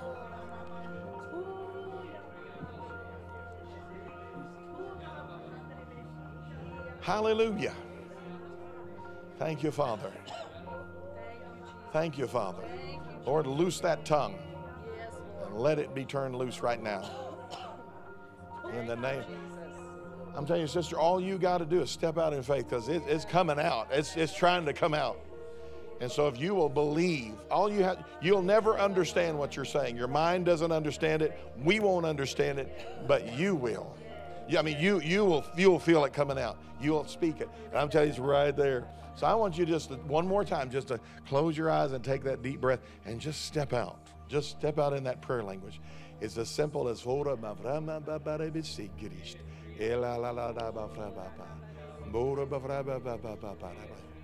in the name of Jesus. In the name of Jesus.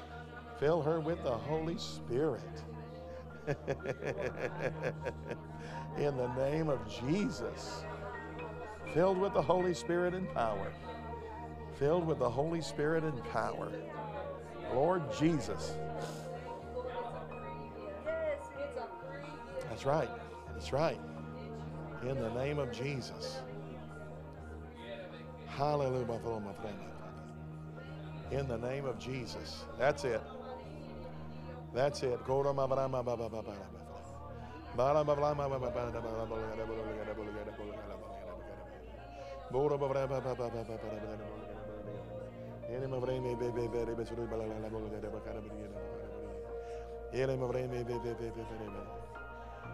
And Lord, we pray over her concerning that pain. Lord, we believe that what you revealed, you're going to heal.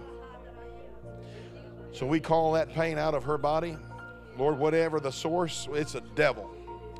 And we command that thing to turn loose of her right now in the name of Jesus. And we declare and prophesy, sleep all night with no pain. Have rest in your body. Have rest in your soul. Stop being tormented in the name of Jesus. Hallelujah. Lord, we forgive everybody who's hurt us and wounded us. And sister, I mean, lean into that part too. That if anybody has did anything in your past and it still haunts you or hurts you, then we're going to let that go tonight. Clear the slate on that. We forgive them. Yeah, I forgive them, Father. In the name of Jesus. That has spoken anything against me, I forgive them. I forgive them. Hallelujah. In the name of Jesus. Let that pain leave her right now. Pain, we call you out in the name of Jesus.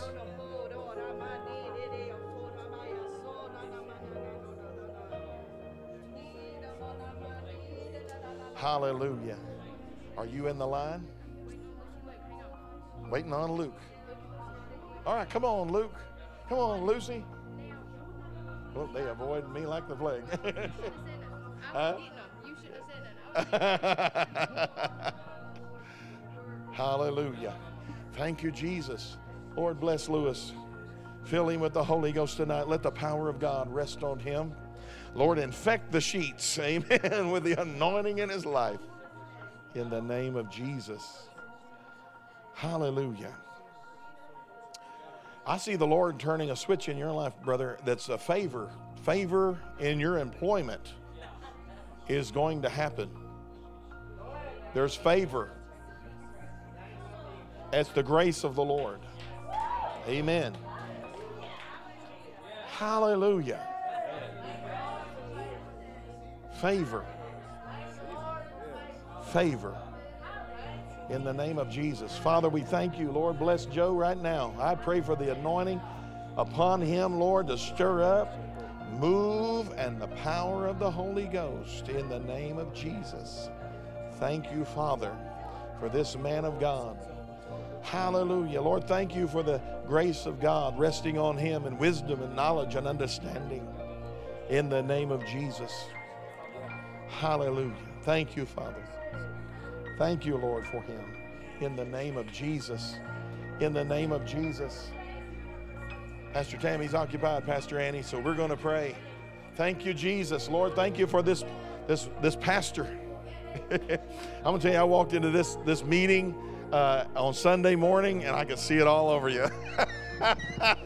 I'm telling you, you're wearing that coat real well. Hallelujah. You're wearing that coat real well. I mean, it's so evident. In the name of Jesus.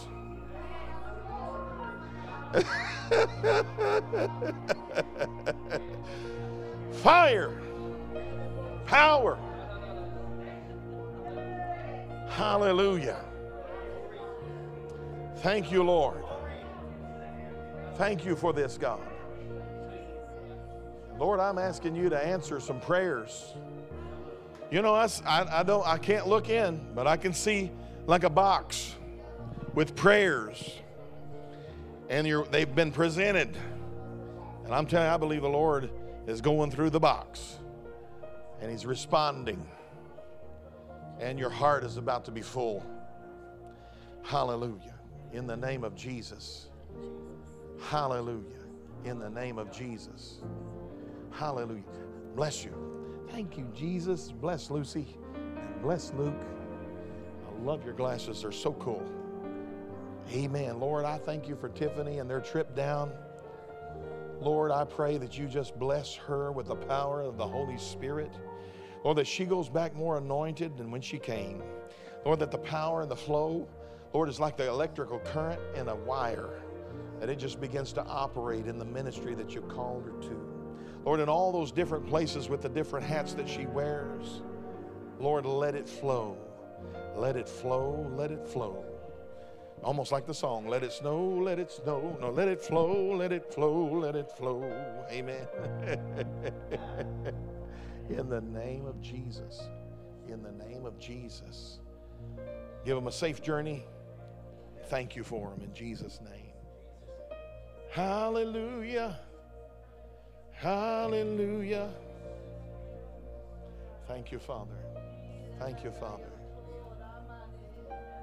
Thank you, Lord. Thank you, Lord. Bless Gil. Thank you, Lord, for this man willing to step out. Lord, he'll find himself walking on the water more and more and more. Thank you, Lord. In the name of Jesus. In the name of Jesus. In the name of Jesus. We bless him tonight. In Jesus' name. Hallelujah. Well, Pastor, I'm going to give it to you tonight. Oh, David. Amen. I'm sorry, David. I didn't mean to miss you. I know you were following me around. I was like, David's helping. He's getting in line. Thank you, Jesus. Thank you, Jesus. Lord, we thank you for favor and grace in his life also. We thank you for the power and the anointing of the Holy Spirit. We thank you for the flow of God bleeding over and working into all the areas of his life. Or sometimes the man feels like he's a juggler. And then somebody has just thrown another bowling pin in the thing, and he's throwing it up in the air, a little higher, a little higher, a little higher. Well, he's got the grace to do that. So I bless him tonight. Thank you for him. Holy Spirit, fill the man. Jesus' name. Jesus' name. Jesus' name. Jesus' name. Hallelujah. Hallelujah. I'm glad I came to church tonight. Amen. Thank you, Pastor. Praise the Lord. Praise the Lord.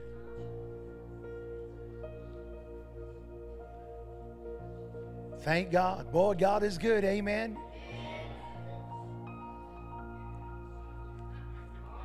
Well, we're back here tomorrow. There's nothing else to say or do. We just got to come back tomorrow.